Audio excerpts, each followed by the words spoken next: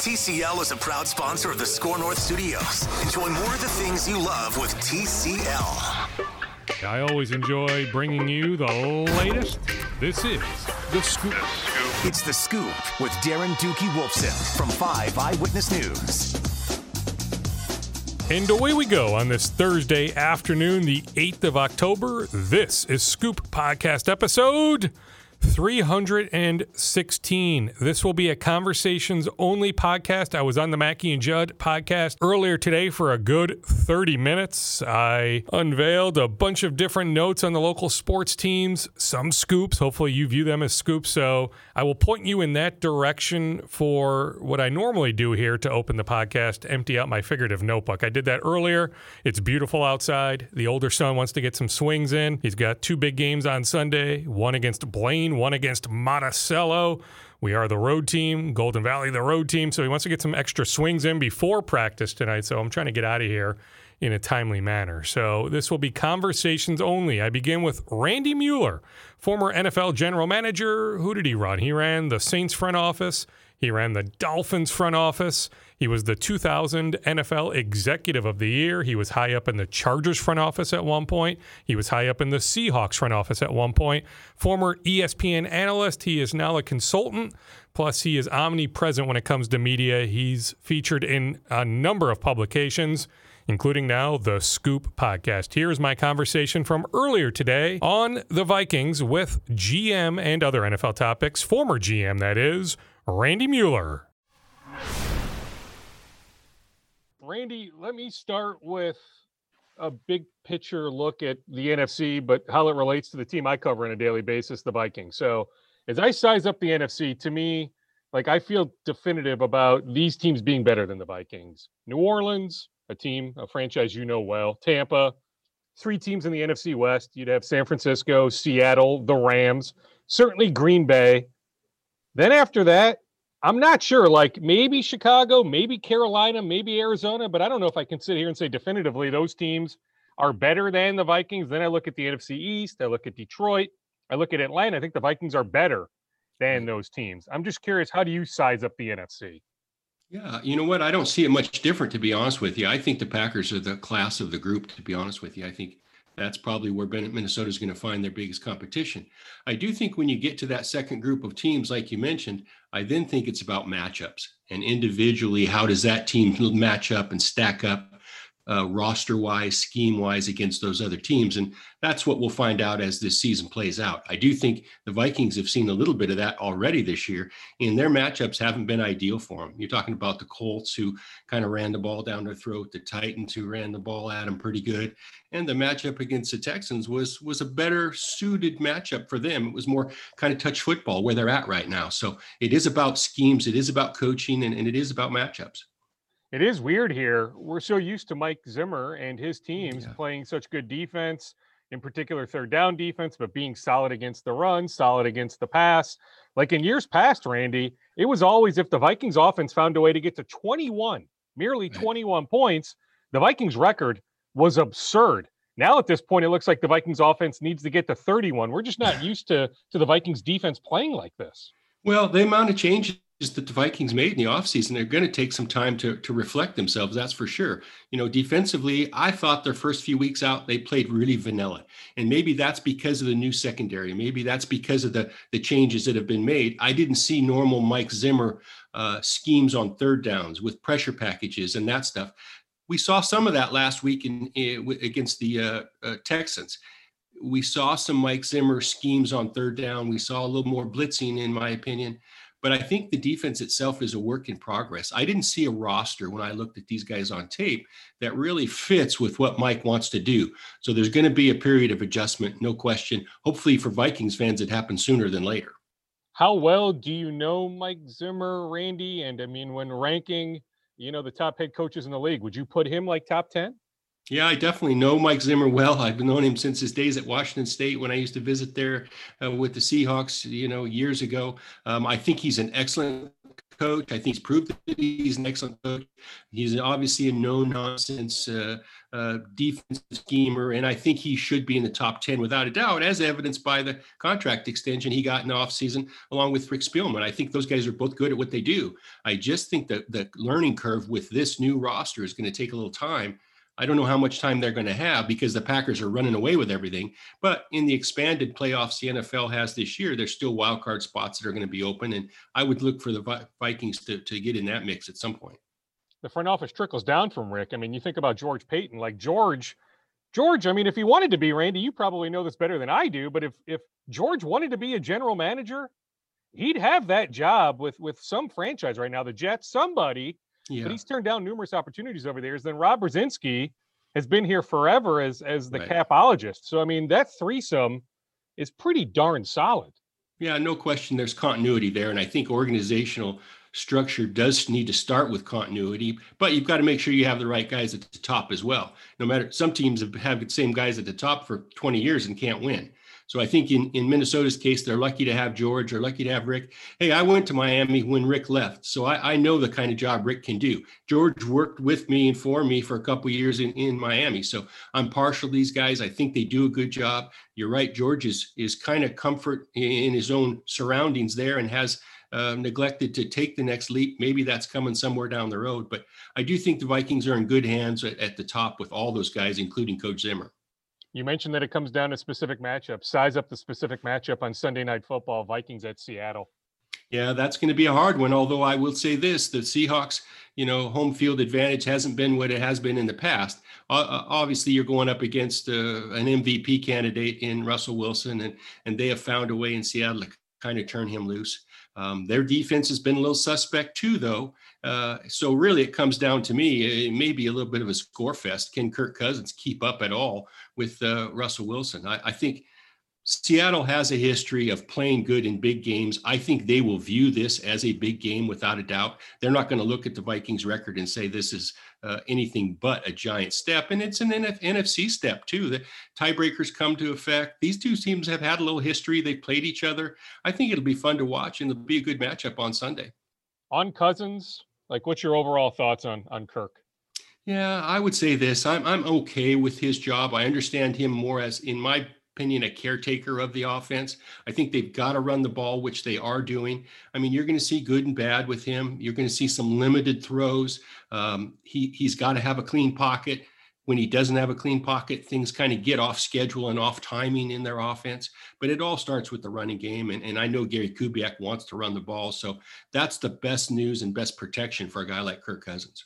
On the running game, on Dalvin Cook, what's your philosophy on salary allocation? Like the Vikings are paying Dalvin really good money, but you're right. It's a run first offense. A lot of offenses are pass first. Here with Gary, the way the Vikings run things, it's a run first offense. So Dalvin, I mean, to me, he's the face of that offense. They go as Dalvin goes, but a lot of people say you don't pay a running back a lot of money. Then they pay both safeties a lot of money. Anthony Harris, unrestricted free agent in March, but you're paying two safeties a lot of money. You're paying two linebackers, Kendricks and Barr, a lot of money. What's your overall philosophy on how you allocate money? I think it's easy to say in a vacuum that we're not going to pay safeties or we're not going to pay running backs. But here's my philosophy. I want to keep as many good players as I can. I think there's enough money in the spread it around. Keeping good players is underrated in this world. Teams sometimes want to take over or make changes and get their own guys in there and get guys under the cap in their own fashion. But I don't see it that way. I think you can make a case that they wish they had Stephon Diggs back.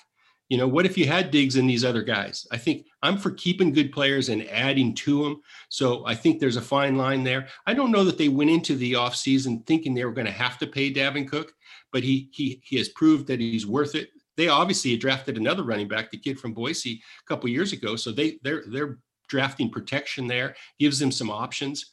So I think even though they signed Dalvin Cook to what I would say people consider long-term, I think those running back deals are really 2-3 year deals at the most.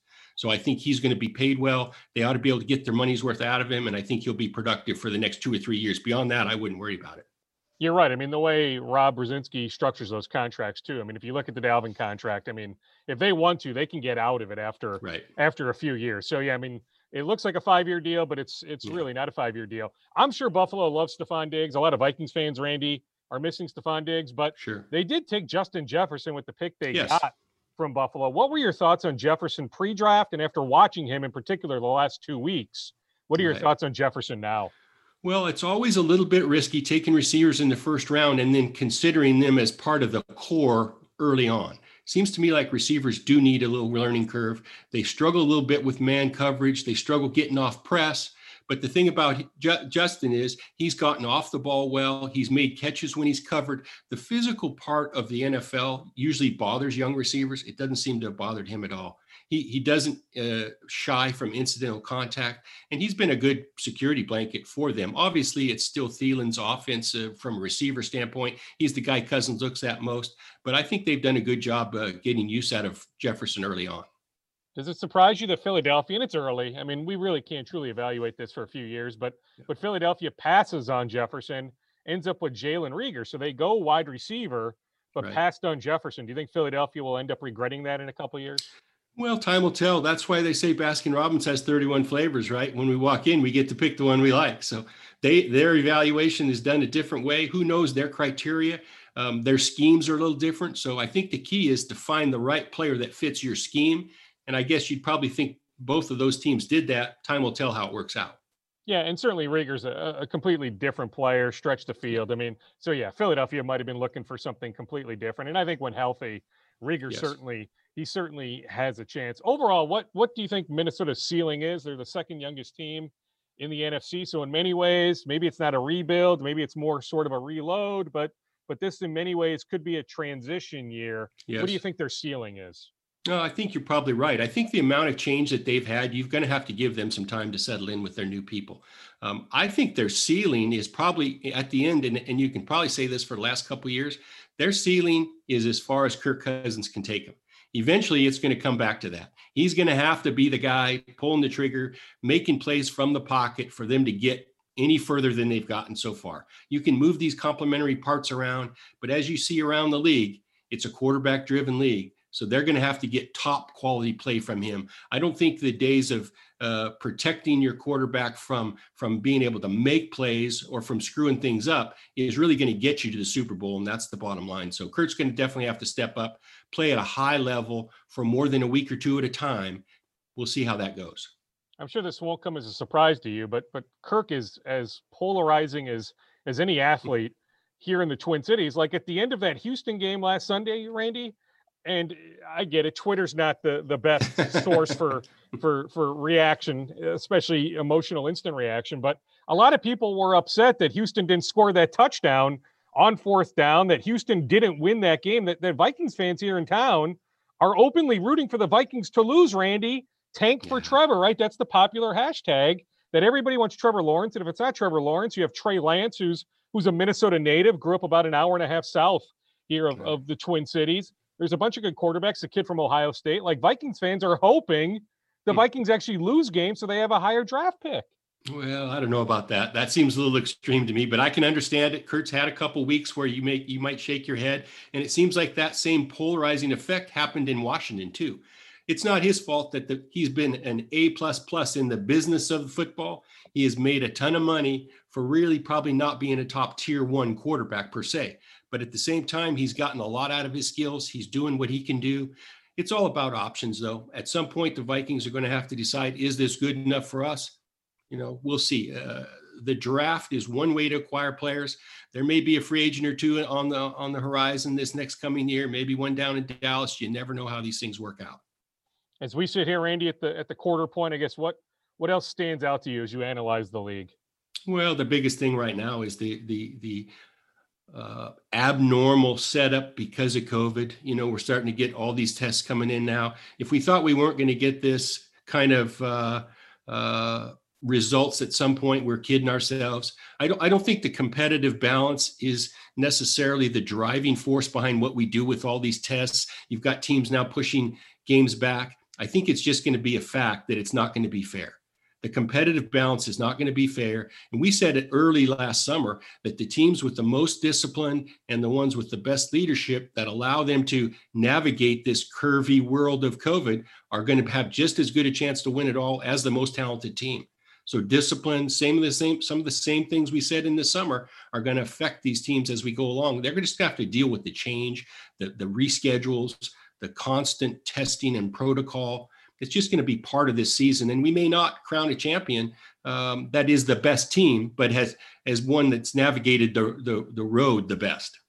Isn't the issue, though, I mean, we can talk about discipline all we want, and who knows, maybe a number of Titans players have been disciplined, but without that bubble type environment, you're going home, maybe your significant other, has been around people. You might have kids that are in school. Like, you could be doing everything right, but you can't control at all times where your family members are going. Well, you're definitely right. It's more of a sacrifice than just that on the players. That's for sure. It's a sacrifice in everybody who's in the player's life. That's a big deal. And you saw the bubbles work really for the most part with the WNBA and the NBA. It's just not really feasible to do that with football.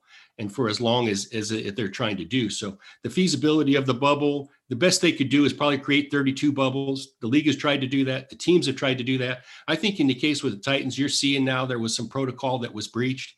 So I think if we go back and focus exactly on these protocols and how we go about our daily life, nobody said it's fair, but I think it'll end up being okay in the end. And I think these COVID testing protocols that the league put in are going to prove to be, they made the right decisions.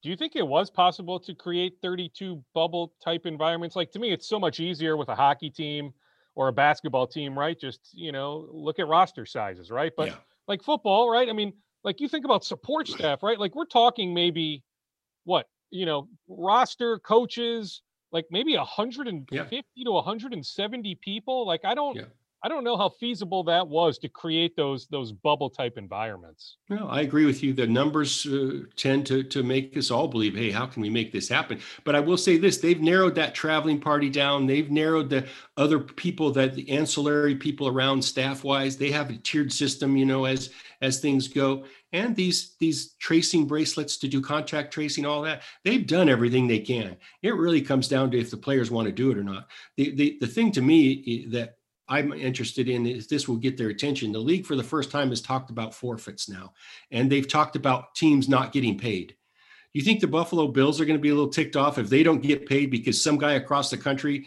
breached the protocol? I think that's going to force some harder decisions on players themselves, and they're going to have to decide, are we in or are we out? That's all it is to it. So, I mean, that means that the Bills and Titans need to find a way to play, right? You're right. Yeah. The Bills need to get paid. They need to play that game to get paid. So, I mean, I'm fascinated to see how that particular situation plays itself out.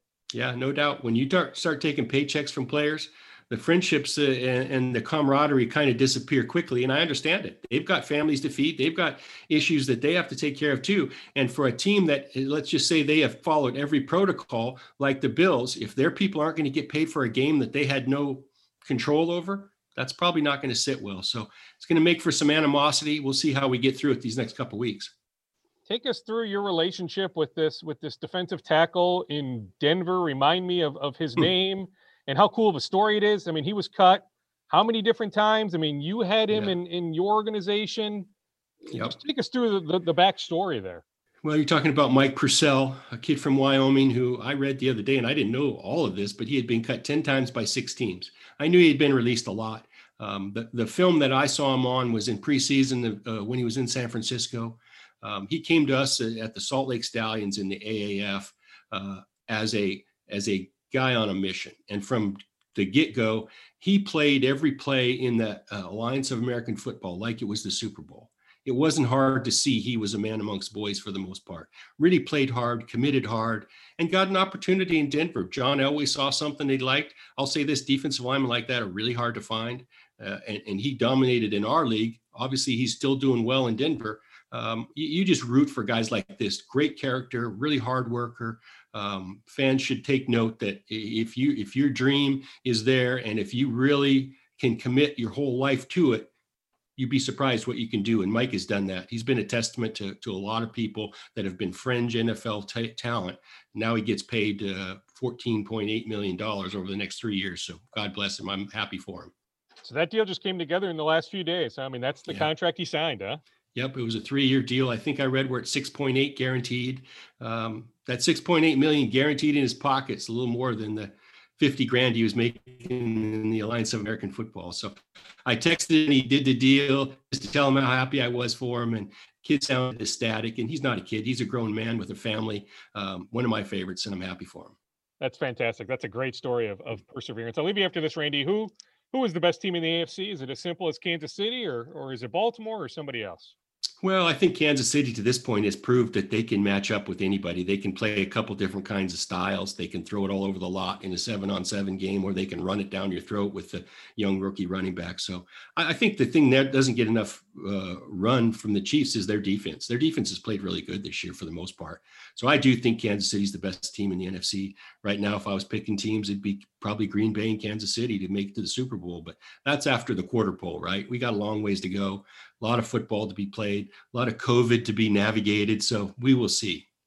Randy, thank you for doing this. Hopefully we can do it again, maybe at the halfway point. Anytime, Darren. Thank you. Former NFL general manager Randy Mueller analyzing the Vikings and the league as a whole as we're at the quarter point of the season. 4 games down, 12 to go before the postseason. All right, let me now transition to my conversation from earlier today with Marco Rossi's coach last year with Ottawa, his juniors coach, Andre Tourigny, former NHL assistant coach. He knows what it takes to play in the National Hockey League.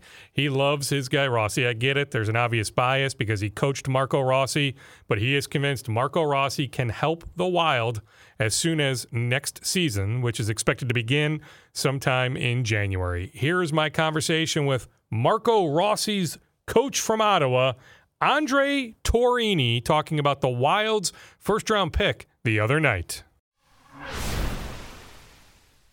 Coach, just take us through. I mean, you know Marco as well as anyone. Take us through, take the Wild fan base that will listen, that will watch this. Take us through how special a player he is.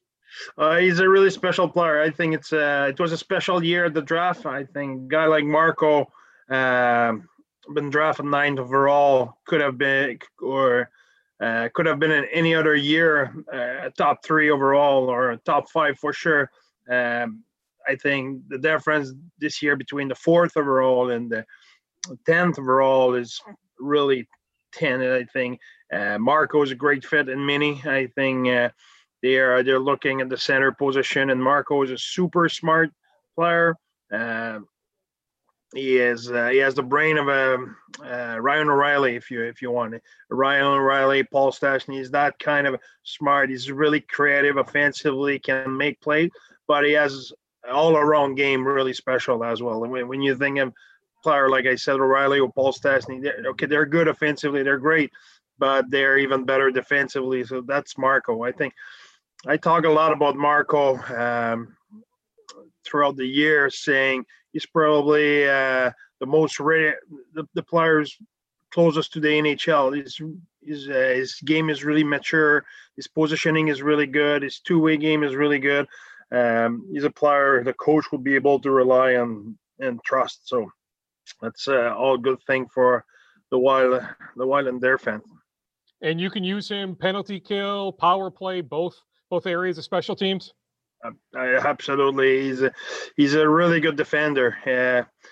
And all my years in junior and even in NHL, having a center like that who's super reliable, who stay behind the puck, who stop on loose pucks, who always on the right side of his opponent, and always on top of the puck is at the young age is really special. So Marco has those attributes. So how long, Coach, have you been doing this? I know that you coached in the NHL for a period. I mean, of all the special players you've been around, I mean, Marco's right there near the top. Yeah, been pretty lucky. I coached Canada, the World Junior will be my 5th time this year. Coach at the U18, I coach a number of players. Like I said, NHL, Nate McKinnon, and then Coach Kucherov in junior, and I coach a player like Taylor Hall, Duchesne, and I have a bunch of those like that. So Nico Isher was another guy I coached, went first overall, and he was really reliable as well defensively, but Marco is up there. How about as a person? And it looks like my internet connection is going in and out, but I can still hear you. How about? Oh, here we go. We're back. I lost you there for a sec. I still have you. Do you have me okay? Yeah, absolutely. Okay, so how about the person that Marco is? You talk about the special player he is, but what about the person he is? Marco is he's a great kid, but it's introvert. You know, he's not a guy who will go on your show and he will not steal your job. You're safe. You're safe on that. Marco is an introvert. He's a good teammate. Smile every day, but he's a guy of not a lot of words in the sense of he loves hockey. He's passionate about hockey. He loves his country, his family, and it's about it. It's not the kind of guy you will sit with and start to talk about cars and NFL football. That won't work. It will be a short discussion. So he's really driven by hockey and his family. Like I said, he loves his country, the history of his country. It's cool to talk with him about that, but he's not the loud talker. That's what I said to everybody. He will be a leader by his action because he's so driven and hardworking guy on and off the ice, and his life is super structured. He's really focusing on hockey, and he's really mature in that way. So that's cool. But he's not the guy who will be the center of attraction in the room, or will be the guys who set up the team party. Won't be Marco for sure. All right, so you think, Coach, he is good enough to help the Wild in 2021? So next season, I mean, a lot of Wild fans, as you can imagine, are envisioning him centering a line with Kevin Fiala on one side, Kirill Kaprizov on the other side. You think that's realistic as soon as next year? Well, he's as mature as he can be when you come out of a junior. You know what I mean?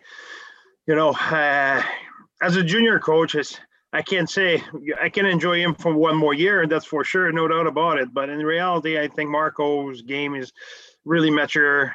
He leads the league in the plus and minus last year, and he was on the verge of breaking a record and player of the year and go on and on. So his game is right up there, and it's not like sometimes you have junior player where they have all that talent, but their positioning on the ice, their game management, their structure in their game needs work, which is normal at 18 years old.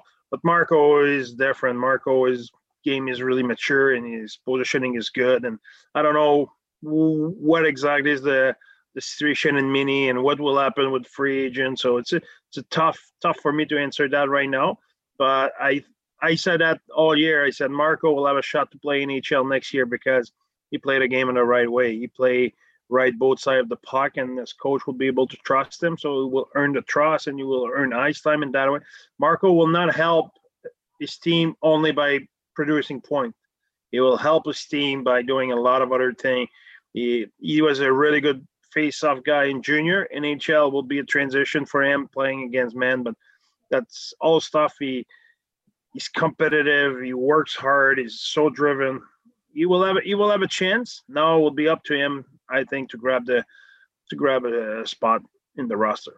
But specifically on the point, so it was 120 points in 56 games. Like how ridiculous is that for the league that you play in, for him to produce at such a high level last year? Yeah, that's impressive stats. I will give you another stats who's really impressive. I don't have the exact stats, but we'll give you a ballpark. I think Marco produced in all the game he played, but 6 of them. So he has a point in every game, but 6 of the 6 game. That's Marco. Every night he got you, but so consistent. Always the same effort, always the same thing. So that's what make him, for me, a guy who's close to the NHL right away. He has that consistency and can rely on him. And like I said, I coached Nico Isher when he was first overall. And the following year as a rookie, at some point his coach, John Haynes, made a comment about Nico, saying, even when Nico has a bad night, he still helped the team because he played good defensively and he competes so hard. That's the exact same about Marco. You won't have only good night, but even on his bad night, he's playing well enough to help the team in a certain way. So that's what I think about Marco. Does he play bigger than his size indicates? Like, I watch the clips. I wouldn't know from watching the clips that he's only 5'8". Like, that's just to me a number. Absolutely. And I think he's 5'9", but whatever. He's not 6'2". That's the point. But if you look the video, I'm sure you go on YouTube and you find video of Marco's training. Look the size of his core and his legs, his butt. He has a hockey frame. Look the shape of Sidney Crosby. Look the shape of Marco. That's a hockey player shape. He's built for hockey. He's have a low center of gravity, and he has bite to his game. He won't get pushed around. He competes. He's not the bigger, but he's not afraid of the contact and the dirty area. Look, if you have his advanced stats, all these goals are scored from inside. When you look at junior players, sometimes you have to look from where he scores goal, because in junior you can score from shot from the top circle and the outside, and you can beat the goalie. You're not doing that in the NHL. You want to score, you better to go inside. The goalie are too good. Marco he's already going inside. It's not an adjustment he will have to make in his game. He already play like that. So you will see him in front of the net screening the goalie. He's not afraid of the traffic, doing all those details. Player learn along the way. Marco already does it. How surprised are you? I mean, you touched on it, you alluded to it a little bit, but how surprised are you that he got all the way to 9? Like in your pre-draft conversations with all these front offices, were you surprised he got all the way to pick 9? Yes and no. Shocked, but when I was looking to draft, I was saying 7, 8, 9, 10. Every guy who will be drafting that in those numbers, I will say it's criminal to have a guy sliding like that. When you think at Cole Perfetti at 10 overall, it's criminal. You think at Marco Rossi 9 overall, it's impossible. Yeah, Jack Quinn at 8. Any other year, those guys will have been top 3, top 5. I'm convinced of that. It's a special draft. I coach Marco Rossi and Jack Quinn in Ottawa. I coach Jimmy Drysdale, Quinton Byfield, Alexis Lafreniere with Team Canada. I coach 2 tournaments against Olds and Raymond. I coach Coach Cole Perfetti. I know that group. I was kind of talking to Winnipeg, and I was saying, they were asking me about some name. At some point, I was saying, this guy will not be there when you talk. Oh, this guy will not be there when you talk. At some point, I said, you know what? Someone will be there, because for me, there was 10, even 11 with Askarov and Lindell at 12, if he will have not been hurt. Those 12 guys were special. I think that any other year, like I said, they would have been top 5. So the Wild at 9 overall, they got a guy who could have been top 3 any other year, in my opinion. And I think it's a perfect fit there, because they needed a center. They have a mature guys who's really close. If it's not this year, it will be next year, I'm sure. And he's super serious. You can build around, because he will have the professionalism of what you want to build an organization around. So he will have a really good player for a long, long time. If he doesn't make the Wild in 2021, where would you like to see him play? Like, would it make some sense for him to play for the Iowa Wild, just to get that experience? Like, where would it make sense for him to play if he's not in the NHL next year? It will be a tougher, longer discussion, in the sense of there's rule there. Marco played in the CHL. I don't know if he can play AHL, and we won't hold him back, but not sure by the rules. Yes, it will make sense to play AHL, to answer your question. Like I said, he's player of the year for us. Do I want him back? Don't have to answer the question. We all know, but in the same time, we have a program where we believe in do what's best for our player. And I think Marco will be good for him to play pro. I think it will be he's there in his life, in his maturity, in his route. So hopefully he will play for the Wild. If not, I don't see any problem for him to play for Tim Army down there. What about Marco on the ice, off the ice? What about Marco will surprise us? I don't know if there's any surprise. He's that's Marco. It's consistency. It's every day. That's what he is. I don't think he will have any surprise there. He's a clock. He's super steady, and that's what he is. Coach, I greatly appreciate this. I have a sense, I mean, just the way you're talking, like we're going to look back at this draft class and who knows, maybe as soon as like 2 years, but maybe more so 3 and 4 years and 5 years, look back and probably see multiple All-Stars, huh? I that's what I think as well. I think it's a special year. I think I've been around for a long time, and I think it's the best draft I've seen. I don't think Laff is a McDavid, but I think he's Lafreniere, but he's a really good player.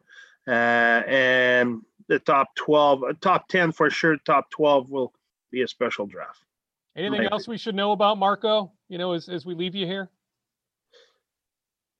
Not really. You will like him. That's the only thing I know.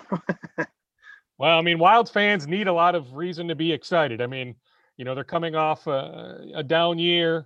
It's a bit of a rebuild right now. But when looking at Marco, when looking at Kaprizov, when looking at Fiala, when looking at some of the other pieces they have, I think fans are trying to find reasons to be excited. I think Marco is one of those reasons. The state of hockey will love Marco. I'm sure about it.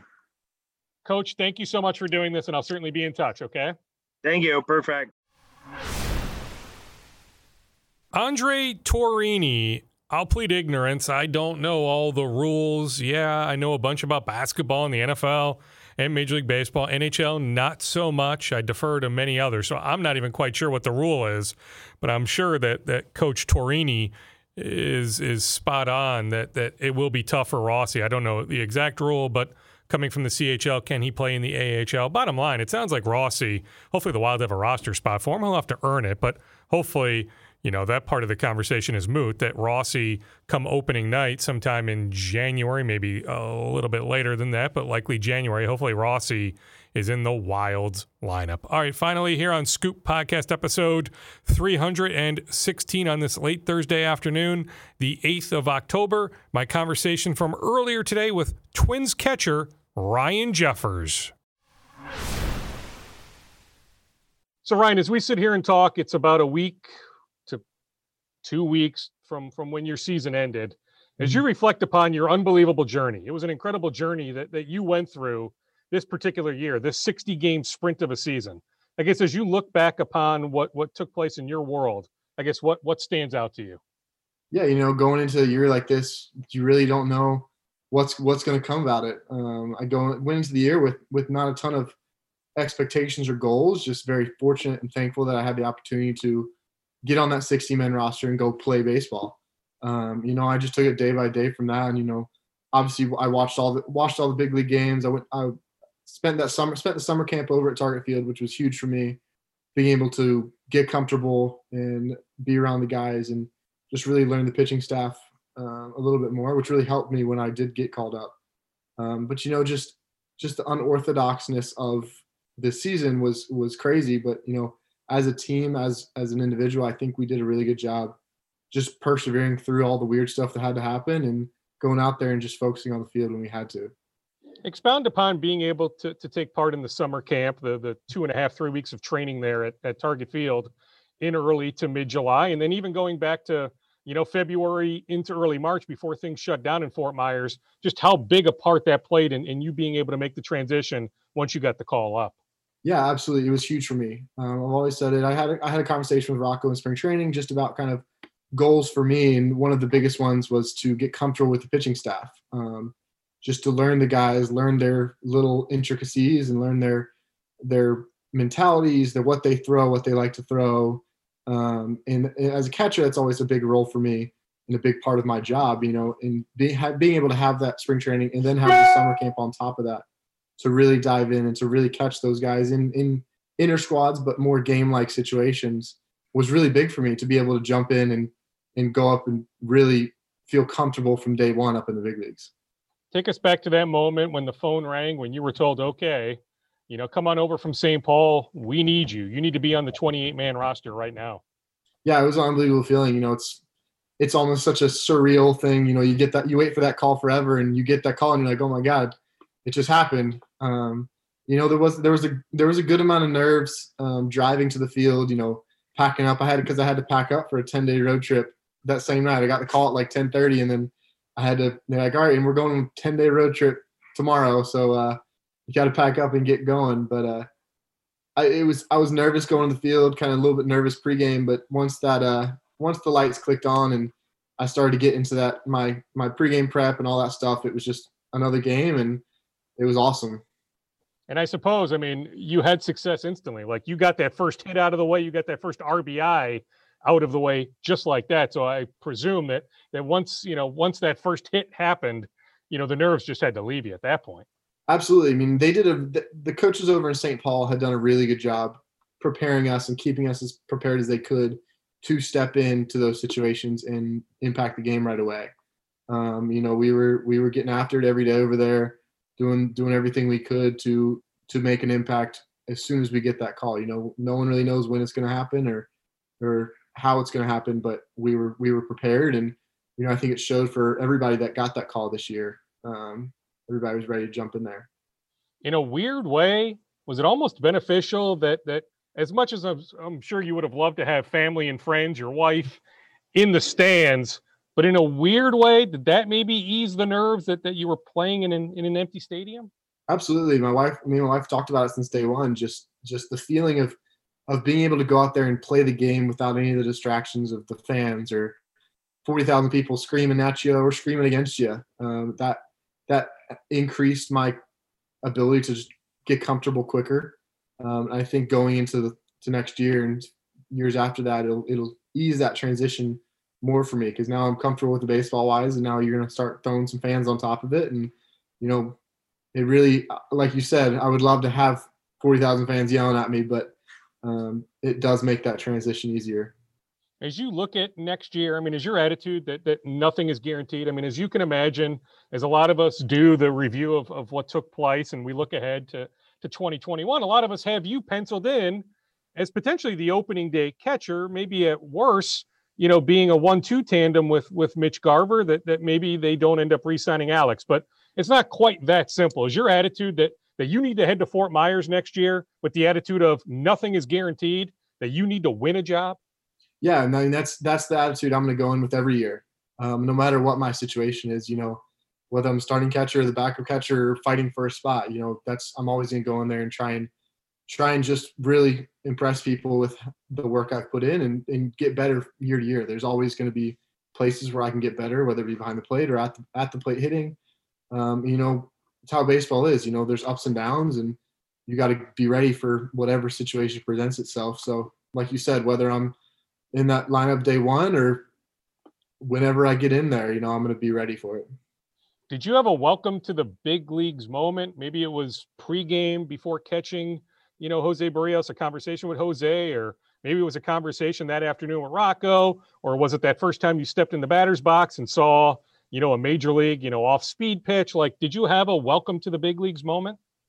Not really. I think there was certain times during the day, whether it was when you go and shake Rocco's hand, and I come in and he's like, hey, you're in the lineup tonight. Like, get yourself ready. You're catching Jose. And, it kind of clicks. You're like, all right, it's game time. And then as you're starting to go through the game prep, it's starting to get real. Like you're playing in a big league game. And then hearing your name announced for the first time walking up the plates, kind of a cool feeling that you don't really think about and expect, but like hearing your name announced and seeing yourself on the scoreboard in the big league stadium is kind of a cool thing. Where do you get the skill of framing as well as you do? We had heard about it from your time in the minors, but we saw it on display throughout the month of September there in late August. Like, you are an elite framer. Where does that skill set come from?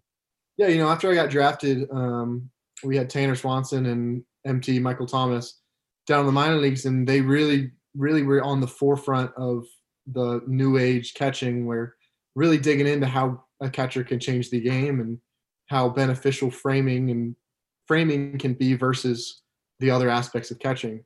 And we really dug in, and I was extremely open with Tanner and with MT, just, hey, I'm open for anything. Like, let's do whatever can make me the best behind the plate. And I've always prided myself in my defense. I've always had the goal of a Gold Glove catcher in my mind. Like, that's where I want to be. I want to be the best catcher in the game.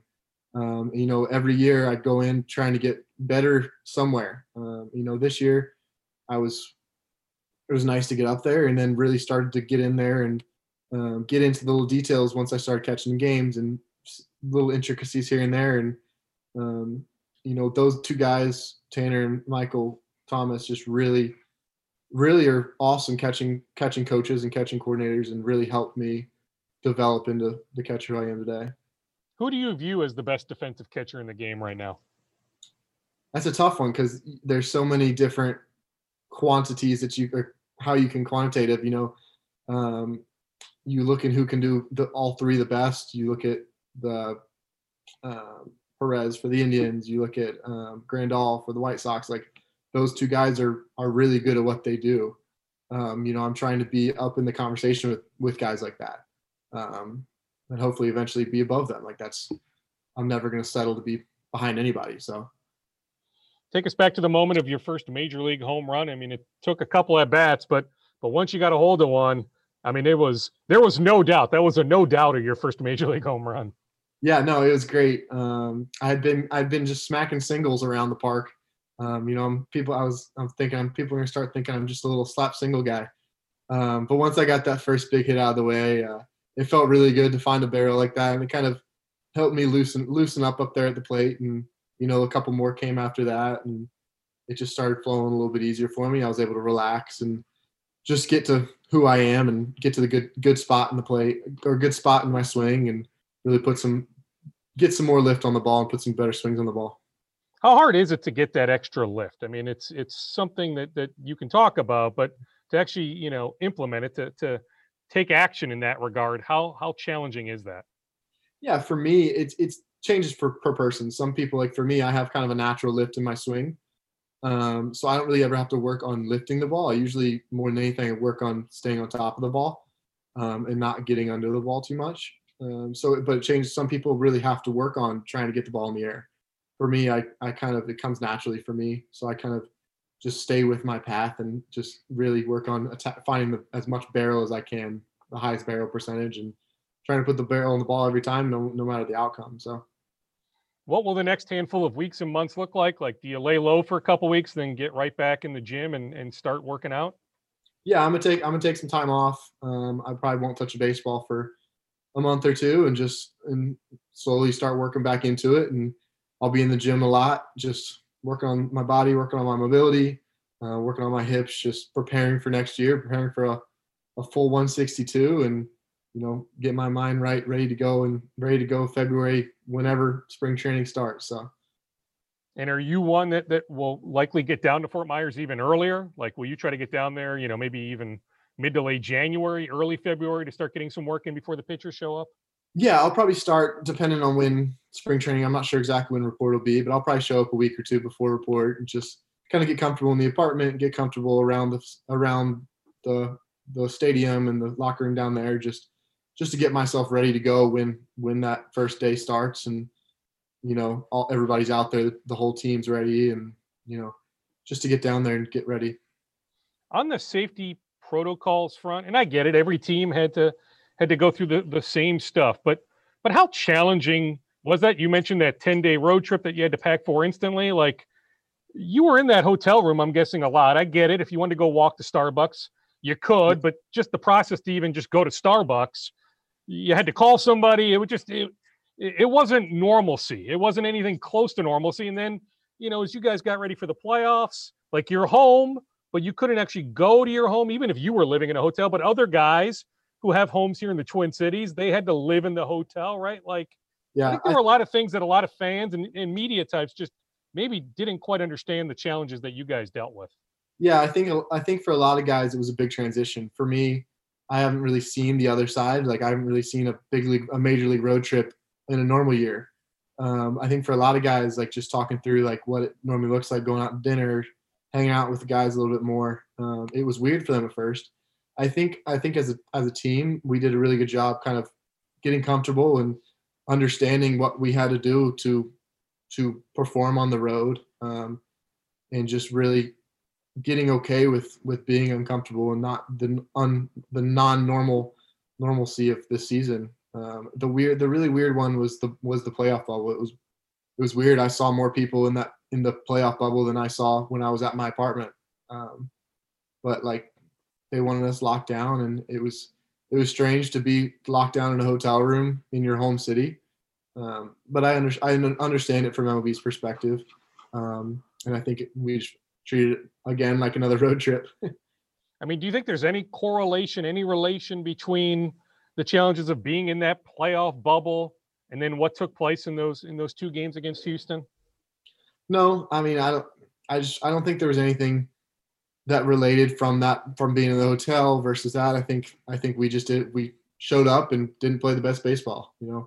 I think it just came down to we didn't get our hits when we needed them, and our pitchers showed up, and Kenton, Jose, and a good amount of the relievers threw really well. But offensively, we just weren't able to put enough runs on the board. To give Houston credit, their pitchers did throw really well. But I think it was just not, the baseball wasn't going our way those 2 days. So, what do you think Houston did? I mean, Derek Falvey told us last week, Ryan, that Houston took advantage of some of the offense's weaknesses. Not you specifically, but collectively. What do you think specifically Derek was alluding to when he said that? I think they did a really good job of situationally taking advantage of when they got situations offensively. They were able to get a run or two across. For the most part, they didn't have many situations. Our pitchers did a really good job keeping those situations limited, but when they did present themselves, they were able to scratch one or two. And then from our offensive perspective, we weren't able to get those one or two when we had the bases loaded or situations like that. And I don't know whether it's them exploiting our weaknesses or just, like I said, the way the baseball game worked that day. But yeah, it was tough, but looking back on it, like, a good year. Yeah, oh, absolutely. I mean, when you win the Central, when you can hang another division championship banner, that means something, right? I mean, all but one team is going to have some sort of disappointment. But like, I think about game 2, like, it was pop-up after pop-up. That was so weird to see all the pop-ups from you guys in that game. Yeah, we faced 2 guys that threw the ball on the top of the zone really well. They have really good carry to their fastballs, which naturally tends to get more pop-ups, and we weren't able to make the adjustments as quick as we needed to that day to get on top of the ball and hit it more on line. That's an adjustment that if we make earlier in the game, we put up a lot of runs on those 2 guys. We weren't able to make that adjustment, and I'm in North Carolina and they're in Los Angeles. So, yeah, I mean, are you watching? I mean, are you one that there's disappointment and you want to escape the game, or are you, like, later today, will you watch game 4 of the Astros and A's? Absolutely. I'm a baseball fan. Whether I'm playing or not, I still enjoy watching the game, especially now that I have some familiarity with some of these players too. I enjoy kind of watching it and, knowing the scout report in the back of my head, looking at how the Athletics are pitching some of these, the Astros hitters and stuff like that. It's cool to watch some of these games, and then seeing some of the really crazy games between the Rays and the Yankees and the Padres and the Dodgers. It's cool. It's cool. I'm a baseball fan through and through. So I've got the Rays and the Dodgers meeting in the World Series. What about you? That's not a surprise. I think it's going to be interesting to see who comes out of this Yankees Rays matchup, because the Yankees are playing really well, but it almost feels like the Rays are the underdog when you look, and they had the best record in the AL the whole year. So it's interesting. The Dodgers are unbelievable. They're a really good team. So I don't know if anyone's going to beat them, but I'm with you. I think the Dodgers end up winning it all. How about the camaraderie among you, Alex, Mitch? I mean, how was that dynamic when you got called up? It was really good. They took me in really well. Alex and Garver both really just helped me through stuff. They knew that I was going to play a vital role this year when they were out having to run the pitching staff while they're not able to play. So they really did help me and kind of took me under their wing and helped me through situations. They were super open to any questions that I had for them, whether it be about baseball, whether it be about off the field stuff, just from a rookie standpoint. They're both really good. And I think having those two, and especially having Alex, who's been around the game for so long, and seen so much, just to help me through it, really helped me, again, another thing, helped me get comfortable quicker.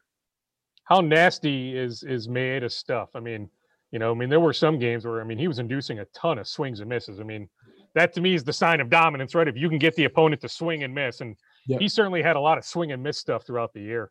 Yeah, swing and miss is the best outcome that we can get as a pitcher, because obviously that they're not putting the ball in play, and his stuff blends together really well. As a hitter, it's really hard to decipher early enough whether you're seeing fastball, changeup, or that slider.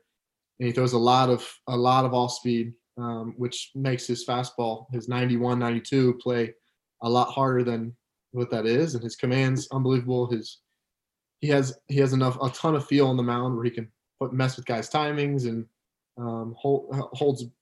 controls the base running game really well. He just does everything really well. And then you put all his nasty pitches on top of it. It's a really good pitcher.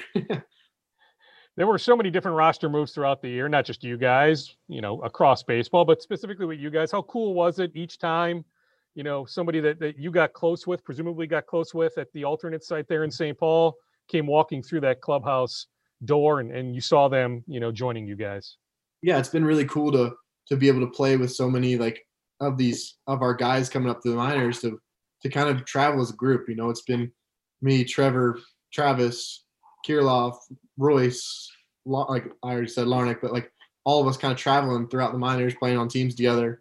And it's been kind of really cool to play with them and then see them come up and be able to, if they have questions, being the first one up there, being able to help them through things that I would have wanted to know when I got called up.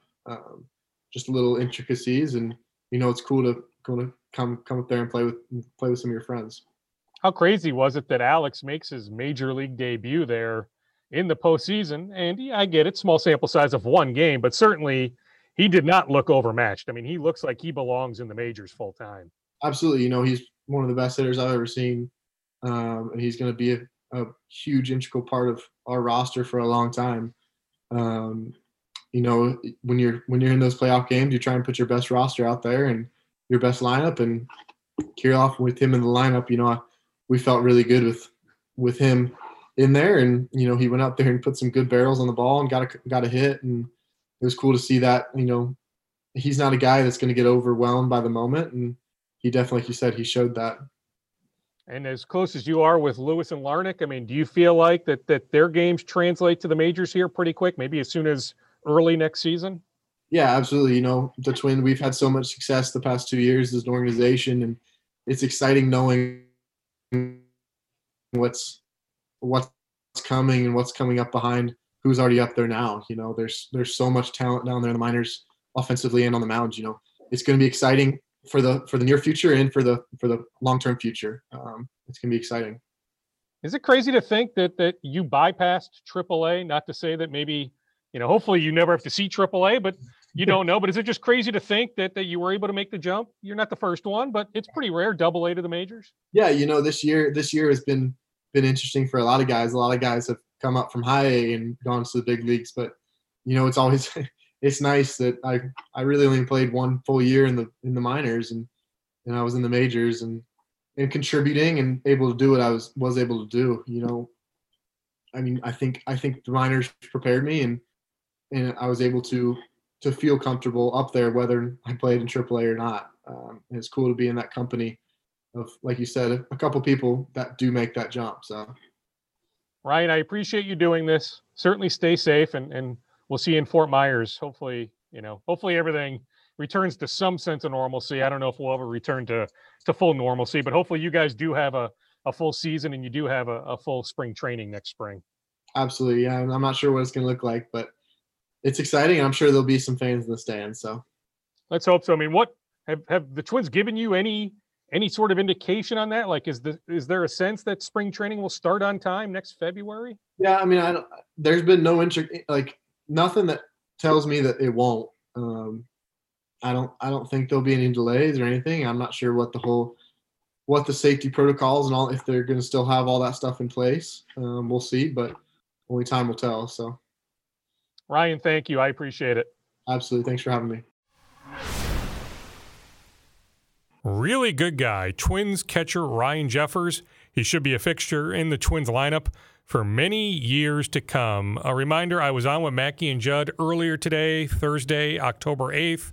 I was on with them on their podcast for about 30 minutes, emptying out my figurative notebook, passed along a couple Twins items, one on Nelly Cruz, one on Jorge Polanco, plus some Wild chatter, some NBA draft chatter, some Vikings chatter. So check my appearance out on Mackey and Judd's podcast from Thursday, October 8th for notes. This was a conversations only podcast. We are done here on this Thursday late afternoon, the 8th of October. I'm off to baseball practice. I'm off to get Tourigny some swings in. Big Sunday, final Sunday of fall ball, Gopher State League fall ball, 10 under, all-star team Golden Valley, Tourigny Wolfson kicking some serious tail. He's had a really good fall ball season, so I'm very proud of my older son. So I'm off to practice. Have a good one, everyone. Thanks for listening. This has been Scoop Podcast episode 316.